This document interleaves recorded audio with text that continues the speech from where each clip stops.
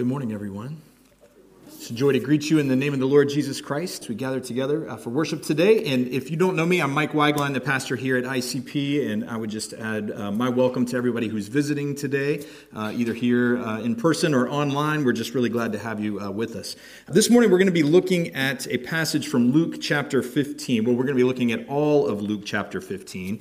But included in this is maybe the most well-known of all of Jesus' parables, one of the most beloved of Jesus' parables. And so we're going to be looking at that together this morning. So you can turn in your Bibles, if you'd like, to Luke chapter 15 as we read together. And let's pray before we read this morning.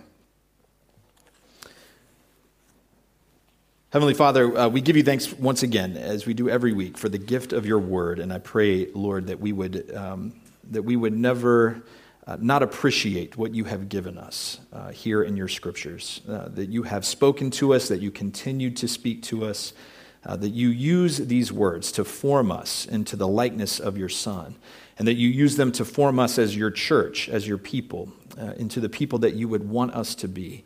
And so we pray this morning, Lord, that by your Holy Spirit, you would open our hearts and our minds to receive whatever you have to say to us today. Lord, we pray all this in Jesus' name and for his sake. Amen. Starting with verse 1. Now the tax collectors and sinners were all gathering around to hear Jesus. But the Pharisees and the teachers of the law muttered, "This man welcomes sinners and eats with them." And then Jesus told them this parable. "Suppose one of you has 100 sheep and loses one of them. Doesn't he leave the 99 in the open country and go after the lost sheep until he finds it? And when he finds it, he joyfully puts it on his shoulders and goes home. And then he calls his friends and his neighbors together and he says, 'Rejoice with me. I have found my lost sheep.' I tell you that in the same way, there will be more rejoicing in heaven over one sinner who repents than over 99 righteous persons who do not need to repent. Or, suppose a woman has 10 silver coins and loses one. Doesn't she light a lamp and sweep the house and search carefully until she finds it? And when she finds it, she calls her friends and neighbors together and says, 'Rejoice with me, I have found my lost coin.' In the same way, I tell you, there is rejoicing in the presence of the angels of God over one sinner who repents." Jesus continued, "There was a man who had 2 sons. The younger one said to his father, 'Father, give me my share of the estate.' So he divided his property between them. Not long after that, the younger son got together all that he had and set off for a distant country, and there squandered his wealth in wild living. And after he had spent everything, there was a severe famine in that whole country, and he began to be in need. So he went and he hired himself out to a citizen of that country, who sent him to his fields to feed pigs. He longed to fill his stomach with the pods that the pigs were eating, but no one gave him anything. When he came to his senses, he said, 'How many of my father's hired servants have food to spare, and here I am, starving to death? I will set out and go back to my father and say to him, Father, I have sinned against heaven and against you. I am no longer worthy to be called your son. Make me like one of your hired servants.' So he got up and went to his father. But while he was still a long way off, his father saw him and was filled with compassion for him. He ran to his son and threw his arms around him and kissed him. And the son said to him, 'Father, I have sinned against heaven and against you.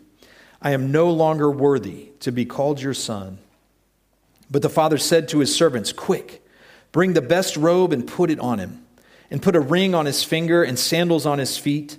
Bring the fattened calf and kill it. And let's have a feast and celebrate, for this son of mine was dead and is alive again. He was lost and is found.' And so they began to celebrate. Meanwhile, the older son was in the field. And when he came near the house, he heard music and dancing. So he called one of the servants and asked him what was going on. 'Your brother has come,' he replied, 'and your father has killed the fattened calf because he has him back safe and sound.' The older brother became angry and refused to go in. So his father went out and pleaded with him. But he answered his father, 'Look, all these years I've been slaving for you and never disobeyed your orders. Yet you never gave me even a young goat so I could celebrate with my friends.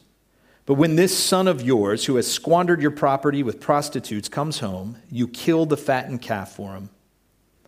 "My son," the father said, "you are always with me, and everything I have is yours. But we had to celebrate and be glad, because this brother of yours was dead and is alive again.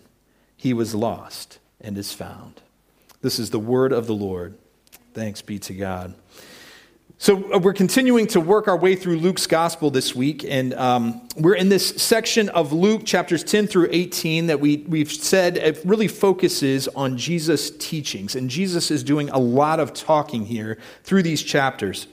There's less and less focus on the active part of his ministry, although that hasn't stopped. We still find him performing miracles and healing people, but the focus is really on the teaching, the things that Jesus has to say. And we are meant to pay attention to what he is teaching and saying through this section of Luke.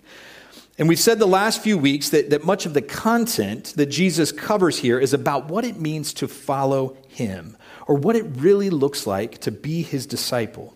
But he really covers all sorts of topics. He covers discipleship, of course, like we've said. He talks about interpreting the times. He talks about what he has come to do, and also about the kingdom of God. And he's regularly challenging the commonly held understandings about who is included in this kingdom, or how one becomes a part of it. For the people who are sort of part of the religious establishment, the people of Israel, Jesus keeps challenging them on what they think about the kingdom of God. And for many people then, and maybe this is not so different from now, the emphasis was very much on performance. It was on performance. What you did, how you behaved. This was what mattered. Know the law, follow the rules. This is what made you righteous. And whatever rewards there were to be had, whether in this life or in the next, this is how you got it. You earned it by being good. This is what a lot of people thought. Again, this is what a lot of people think now. And I think for a lot of us, even if we might say that's not what we believe, we still sort of act as if that's what we believe. I want to be a really good person just in case. That's still the way that we get the reward. And having this understanding of how things work, it leads to sort of a social hierarchy in some people's minds, where the good people are at the top and the bad people are at the bottom. The righteous people are at the top of the social hierarchy, and the unrighteous people are at the bottom. And this is how things worked in Israel at the time, or at least among certain people. This was how things were understood. In our passage today, if we look at the characters in our passage, we would think that the Pharisees and the teachers of the law, they would be at the top of this hierarchy, and the tax collectors and sinners would be at the bottom. And if you are one of the people at the top, then it really benefits you to continue to stay at the top and to keep the people at the bottom. At least in your mind, this is going to be to your benefit, because this is how you justify yourself. This is how that you prove that you are righteous, how you are one of the good people, because you can point to other people and say, I know I'm good because look how bad they are. I know I'm good because I know I'm better than them. And even if I'm not perfect, at least I know that I'm better than a lot of the other people out there. And so we can see ourselves at the top of things. And there's a certain logic to seeing the world this way. It kind of makes sense to all of us, right? If this is the way things work, then I kind of know where I am in that hierarchy, where I stand on the ladder. I might be at the top, I might be at the bottom, I might be somewhere in the middle, but at least I know where I stand. So it kind of makes sense. But this is where Jesus comes in and he upsets people. And Jesus does a lot of upsetting people in the Gospels, you may have noticed. And Jesus comes in and he upsets people because he says, this isn't actually how things work in the kingdom of God. This isn't how they work in the kingdom of God. There's a different system in place here. And that is what I have come to tell you about. Now, to be clear, Jesus is not saying to disregard the law or to not worry about obedience. That's not the point. That's not what he's getting at here. But his main concern does not lie there. His main concern is about repentance and about faith. And until these things come into effect in our lives, then all of the rest of it isn't going to get us anywhere. Until repentance and faith come into effect in our lives, all of the rest of it isn't going to get us anywhere. Jesus says this is where righteousness and this is where justification come from. It comes through repentance and faith.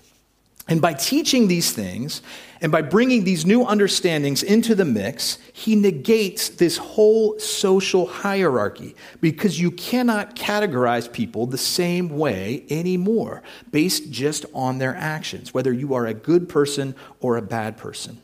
Because Jesus calls everyone to repentance. Jesus calls everyone to repentance. And we have to, if we are going to follow Jesus, we have to at some point repent. We have to at some point repent. Because as Paul says in Romans chapter 3, there is no one who is righteous, not even one. There is no one who understands, no one who seeks God. All have turned away and together have become worthless. There is no one who does good, not even one. And because this is true, we are all called to repent at some point in our lives. So even the Pharisees and the teachers of the law, the people who see themselves as righteous already, even they need to repent.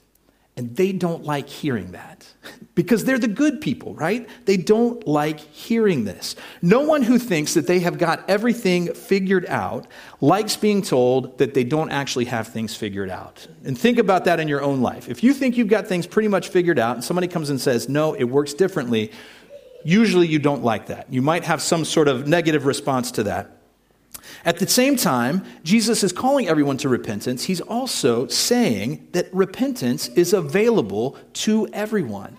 Everybody has the opportunity to repent, even tax collectors and sinners, even the bad people, even the unrighteous people. They can repent too. They can have faith as well and put their faith in me as well. And in doing so, they can be made righteous in the sight of God as well. And the Pharisees and the teachers of the law, they really don't like hearing that. And that's what's going on in our passage today when we get to the beginning of our passage. Jesus is teaching again, like we said, and all of these different groups of people are there listening to him. There are Pharisees and teachers of the law, the good people. There are tax collectors and sinners, the bad people.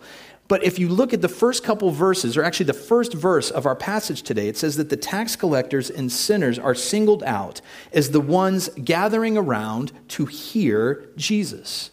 And saying this makes an interesting connection to the passage just before this one, the verse that comes at the very end of Luke chapter 14. Because Jesus has been teaching about the cost of discipleship and what it would mean to follow him. And he ends Luke 14 by saying, whoever has ears to hear, let them hear. Whoever has ears to hear, let them hear. And then he immediately goes to 15, verse 1. Now the tax collectors and sinners were all gathering around to hear Jesus, right? These are the people who want to hear what he has to say, all of the things that he is teaching about the cost of discipleship. It's the tax collectors and sinners, these unrighteous ones who have the ears to hear. And Luke is telling us that these people are being counted among Jesus' disciples. Despite their reputations, despite their social status, they are demonstrating something about repentance and faith and a desire to follow Jesus.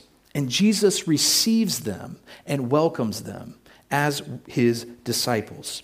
And this gets the righteous people murmuring, as we're told here in the NIV. That's how it's translated here. We can also, or muttering, I think it says. It's also translated murmuring in other places. It's also translated grumbling. They are grumbling, and the idea is the same. And grumbling has a long history in Scripture between the Israelites and God. We talked about it a little bit in here before when we were preaching on Philippians, but grumbling is something that was happening with God's people, and it points us back at least as far as the Exodus, because the Israelites grumbled against Moses and against Aaron, even as God was in the middle of saving them. God had sent Moses and Aaron into Egypt to lead the Israelites out of captivity, out of bondage, out of slavery. They were leading them through the wilderness on the way to the promised land. And even as they were being saved, the Israelites started to grumble against the very people that God had sent as the agents of his deliverance. And they said, we don't like the way that you are doing things. We don't like what's happening out here. Why did you bring us out here in the first place, God? We were better off back in Egypt. We were better off the way things were before. Grumbling. And Luke is putting the Pharisees and teachers of the law in the same category as these Israelites as they grumble against Jesus and what he's doing with the tax collectors and sinners. They grumble against him. They don't like the way that he is doing things. And they think maybe things were better off the way they were before because it made more sense that way. We like things better. We like the social stratification because it makes sense to us. It feels more comfortable to us, maybe even safer to us. Even as God is providing for their salvation, once again, the people are grumbling against him. I like what Eugene Peterson says about this. He's talking about, or he likes to be a little bit sympathetic with the Pharisees and the teachers of the law. And he says, look, these are not bad people that we are talking about here, right? These are not necessarily bad people, but these are people who are longing for the security and safety of moralism. The people of Israel murmured, not because they were bad and evil, but because they were good and scared. They wanted something to latch onto, and it makes more sense to latch onto the rules than it does maybe to follow God through the wilderness of this life and trust in his grace and his provision. So, we have the scribes and the Pharisees. They are the insiders. They are the good people, the good church folks who follow all of the rules. And they're there too, listening to what Jesus has to say. But when the insiders see the outsiders show up, they weren't very happy about it, as we said. They didn't like the fact that Jesus talked to these people, that he ate with these people. Why would this be such a big deal to them? It's because at that time, eating with someone carried a lot of weight. You couldn't just have a quick business lunch with someone and be done with it. Eating signified something. Eating with people meant an acceptance of them and who they were. You might think of inviting someone over to your home for dinner or for a meal and what that communicates about your relationship with them. It communicates something about how you see that person or those people. There is an implied social acceptance of someone when you have them over for dinner, when you invite them into your home. So by eating with tax collectors and sinners, Jesus is communicating to everyone that these folks are okay, that he accepts them. But this is a problem because Jesus isn't respecting the boundaries that society has put up here. And he's treating outsiders like they are insiders. And again, the scribes and the Pharisees begin to grumble about this. Why is Jesus eating with these guys? Look at him. Doesn't he know any better? That's just not the way that things are done around here. This isn't the way that we should do things.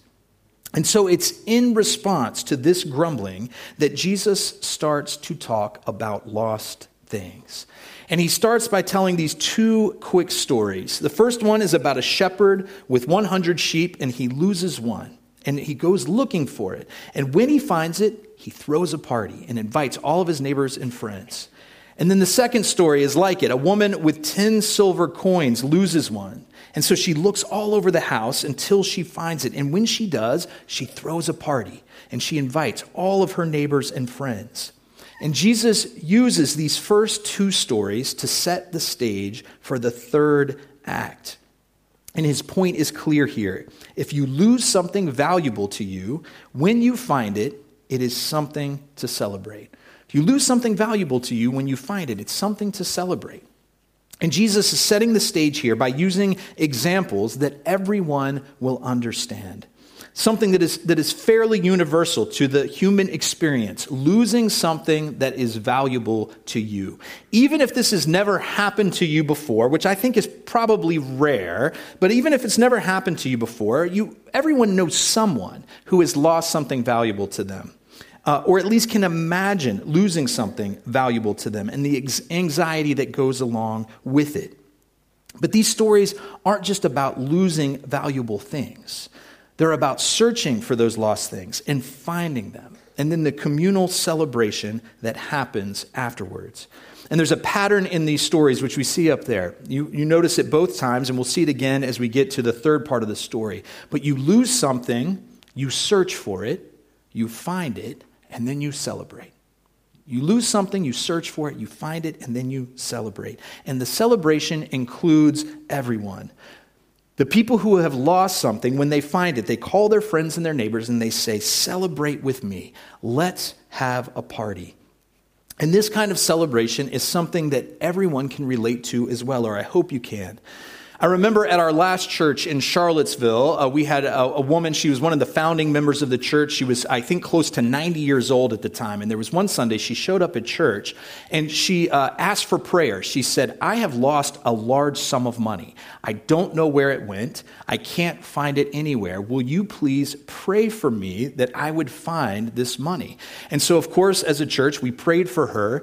And lo and behold, next week, she shows up at church. This is a true story. She shows up at church and she had found the money.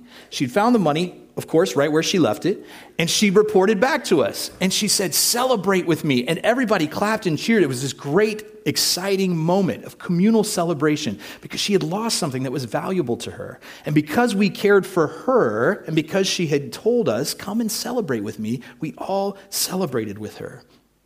Jesus' point is that when something of value is lost and then it is found again, that is worth celebrating. It is a cause for celebration. And he says, if you can imagine the celebration that you might have over a lost sheep or over a lost coin, then imagine what it's like in heaven when one sinner comes to repentance. Imagine what that celebration is like. There's a bit of an on earth as it is in heaven, that connection is Jesus is trying to make for his audience here. If you're going to celebrate these things, a lost sheep and a lost coin, then you might think about celebrating this as well, when God's lost children are found. There's two other things that I want us to notice in these first two stories before we move to the third story. The first is this, that there's a trajectory that Jesus is bringing us through in these stories. If you notice, the value of the lost things goes up significantly with each story. We start with a sheep, 1 out of 100, and the person goes and looks for that sheep. And then we move to the lost coin, 1 out of 10. And commentators will tell you that may not sound that significant, but to this woman, this probably represented her life savings. And so to lose one of these coins was to lose 1/10 of all that she had saved up throughout her life. This was not insignificant, what she had lost here. And then we move to the third story, and we see 1 out of 2 sons is lost. What's more valuable than that?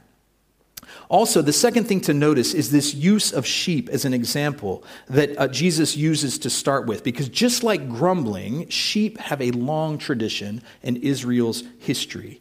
And it's unlikely that Jesus is using this example by coincidence.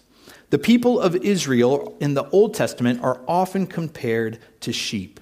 And we think of passages like Isaiah chapter 53, verse 6, which says this, "We all like sheep have gone astray.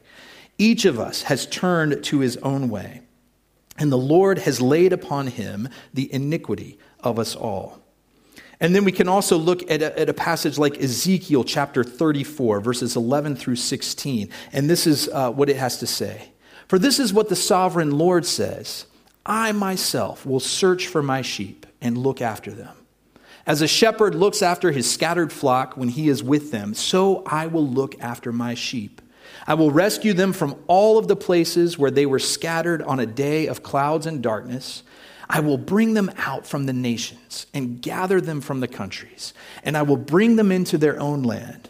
And I will pasture them on the mountains of Israel, in the ravines and in all the settlements in the land.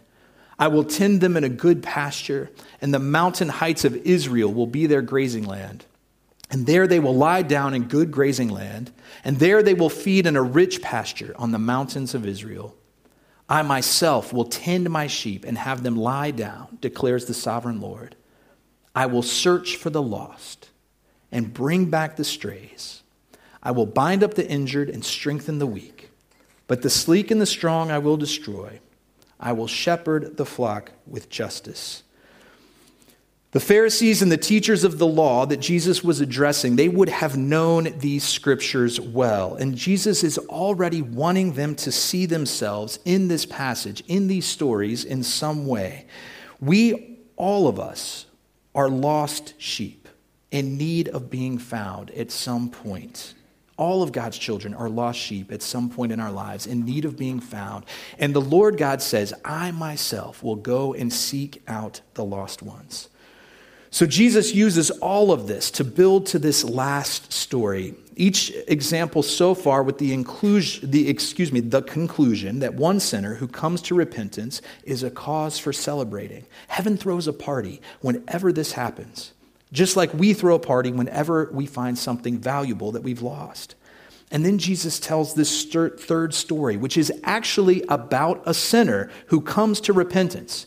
And there's a huge party, and everyone's invited, but not everybody celebrates, at least at first.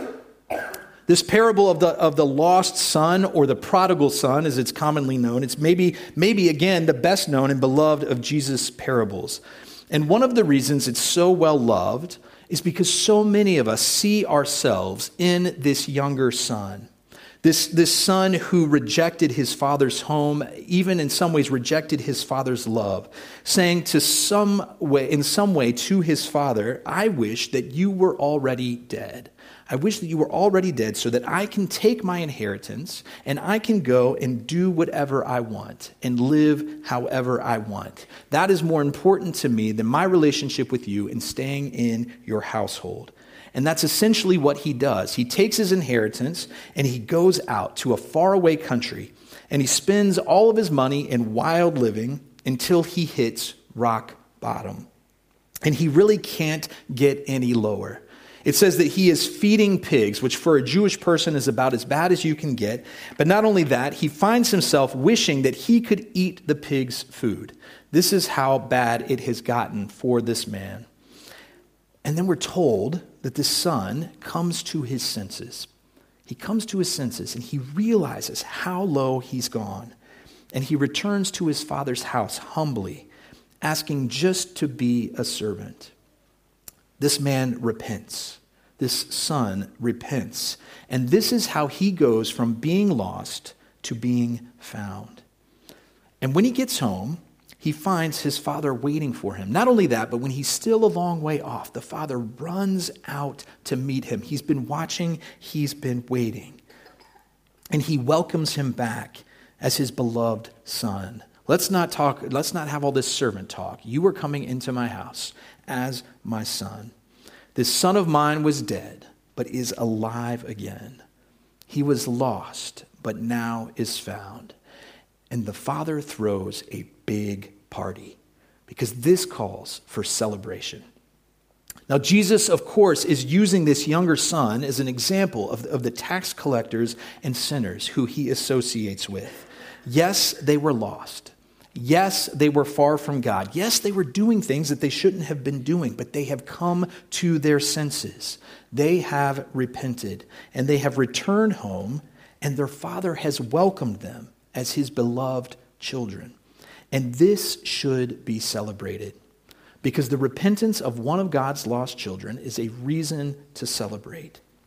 And again, this is why so many of us love this story, because so many of us know how lost we have been in our lives at some point in our lives. We know how far we have been from our Heavenly Father and our home in His presence. And we know all that we've squandered and how unworthy we are to be welcomed back as His beloved child. And yet somehow we were brought to our senses and repented and returned home to find our Father there to welcome us back as beloved children. This story is one of God's grace, as many of us have experienced it, because we were lost, but we have been found. Thanks be to God. So this is why we love this story so much. But then we're brought to the older son and a question. How does this story end? Jesus leaves the ending of the story open. What will the older brother do? And I want to just ask informal poll here. How many of you think that the older brother ends up going into the party? Raise your hands. Anyone? We got a few. Be bold. It's our balcony. We got one. Okay. How many of you think the older brother stays out of the party? Okay. We got some older brother haters out here. Okay. I see. That's all right. How many of you just don't know? How many of you aren't sure? I know. I'd never thought about it that way before. I always assumed he just stayed out. And it was a few years ago this was brought to my attention that Jesus leaves the ending of the story open. He doesn't wrap it up for us in a neat little bow. He leaves it open to interpretation. This older brother, what is he going to do? Is he going to go into the party and celebrate his younger brother's return, or is he going to stay outside by himself in protest? And why doesn't Jesus just tell us what happens here? Why doesn't he just tell us? That would be much more helpful, don't you think? It seems like either way, it would make a good ending to the story. He stays outside and remains bitter his entire life. Or he goes inside, right? And he receives the grace of the Lord. He comes to his own senses. These are both maybe not good endings, but at least they complete the story for us. Will he or won't he? We don't know.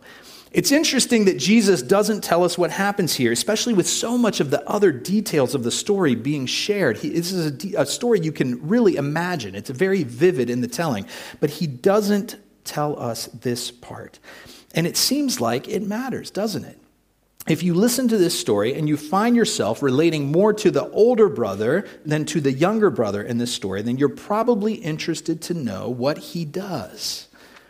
But maybe that's exactly the point. Maybe that's exactly the point.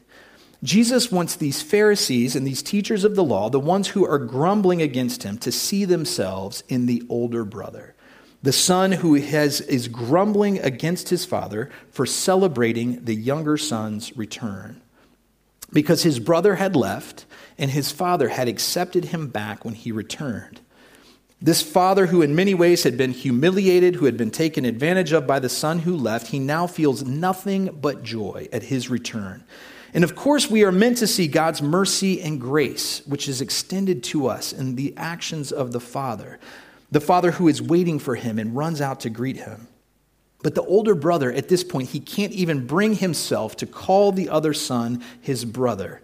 He says, "This son of yours." And how does he respond to his father's invitation to the party? I don't think Jesus tells us because the jury is still out for his audience. These the teachers of the law and the Pharisees. The jury is still out for them. We don't know what they will do. And so by leaving the story uncertain, Jesus invites these people to decide for themselves, as if to say, what are you going to do? This is how it is. This is how it is in heaven when a sinner comes to repentance. There is a party. What are you going to do? Are you going to come in and join in the party and celebrate the return of these tax collectors and sinners, these outsiders who haven't followed all the rules like you have? Or are you going to stay outside, embittered by your own self-righteousness and entitlement? Eugene Peterson actually calls this the parable of the lost sons, not the lost son, but the parable of the lost sons, breaking it into two different stories that Jesus is telling, one about the younger and one about the older.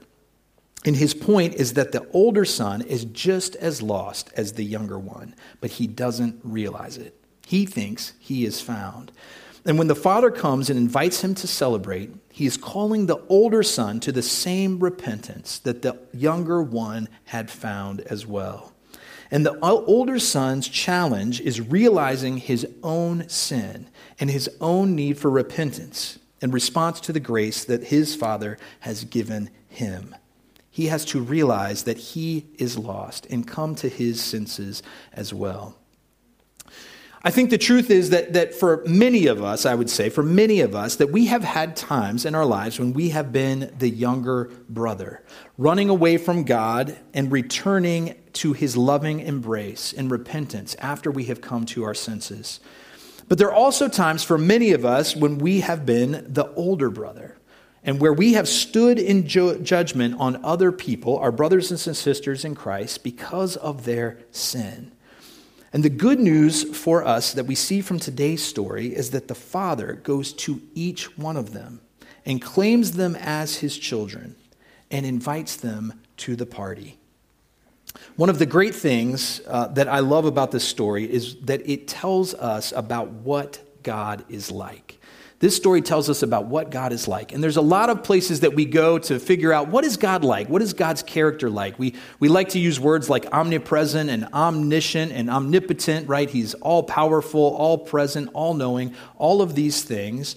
But I think that a story like this gets us a little bit closer to the heart of what God is like, this story. Job and I were talking this week earlier about parables and how Jesus does so much of his telling in stories because it helps us to see things in a different way. And this is a great story to see what God is like, because what we find in this story is the heart of the Heavenly Father for his lost children. The younger sons and older sons alike. And the heart of our Father is to celebrate when either of these sons are found. This is what God is like. This is what our Heavenly Father is like. And this is what happens in the heavens when one sinner comes to repentance. There is a huge party and everybody celebrates when even one of God's lost children is found again. Tim Keller, a pastor, he died about a year ago now, a pastor of Redeemer Presbyterian Church in New York City. He wrote a book about this passage called The Prodigal God. It's a great book. I would recommend it to you if you can find a copy of it. It really changed my perspective on this story, and I think on the gospel in many ways. But Keller talks about this, and he uses the definition of prodigal. And so I put it up here. This is from Merriam-Webster, okay? It says this is what prodigal means, because so often we call this the story of the prodigal son. Prodigal means characterized by profuse or wasteful expenditure, lavish, or recklessly spendthrift. And it's used to talk about someone who spends all that they have, in sort of an irresponsible way. And Keller flips this around and says, look, if you want to know who's actually prodigal in this story, it is the father. It is the father. The father is the one who spends all that he has in ways that we might look at and say, this is lavish. This is irresponsible. I'm going to kill the fatted calf and I'm going to throw a big party. Because he is the prodigal one. Because he holds nothing back from us. And all that he has, he gives to us. In spite of the ways that we might misuse it, in spite of the ways that we don't appreciate it, in spite of the ways that we don't deserve it, God has taken all that he has and given it to us in Jesus Christ. And the proof of this is that Jesus Christ came to us in order to seek us out and to find us. And this is another thing that Keller points out, which I really like. He says that Jesus is the true older brother in the story. He is the one that we need. He's not the older brother that stays back and just wonders what's going to happen and casting judgment on the younger brother, but he's the older brother who goes to the far-off country in search of his younger brother, his younger sibling, the wayward one, in order to bring him to his senses and call him to repentance and to bring him home. The younger son was lost. We are all lost. But Jesus came and searched for us and found us and called everyone to celebrate and have a party at our repentance. He brings us home to our Heavenly Father's loving and welcome embrace. In Luke chapter 19, verse 10, which we're going to look at this passage next week, but Jesus says this is exactly what he came to do. The Son of Man came to seek and to save the lost. So friends, today, wherever you find yourself in this story, whether you find yourself today as the younger son who is far from God in every way and headed down a road that leads you to nowhere good, or whether you are the older brother today, obeying all of the rules, doing all of the right things, but far from God in your heart and imprisoned by your own self-righteousness, then know that God, your prodigal father, has spared nothing, not even his only beloved son, in order to bring you back home to him. And hear his invitation today. Come into the party, for I will always be with you, and all that I have is yours, if you will receive it. Amen. Let us pray. Gracious God, we give you thanks for the grace that you have given us, the lavish grace that you have given us, the undeserved grace that you have given us. We thank you that you are the Father who, Lord, sees us from a long way off and rushes out to meet us and brings us home. We thank you that you sent our true older brother into this world to come and to find us, to call us to repentance, to bring us to our senses. So, Lord, we pray that for each one of us, that we would heed that call to repentance, that we would turn back to you. And Lord, if there are those of us here today who are in a good place with you, Lord, who we know our need, the grace that we have received, I pray that you would place it on our hearts to go and seek out our brothers and sisters who need to hear this message. Lord, that we might call them back to repentance ourselves, to bring them back home to you as well. So, Lord, would your Spirit be upon us, we pray. And we ask this all in Jesus' name. Amen.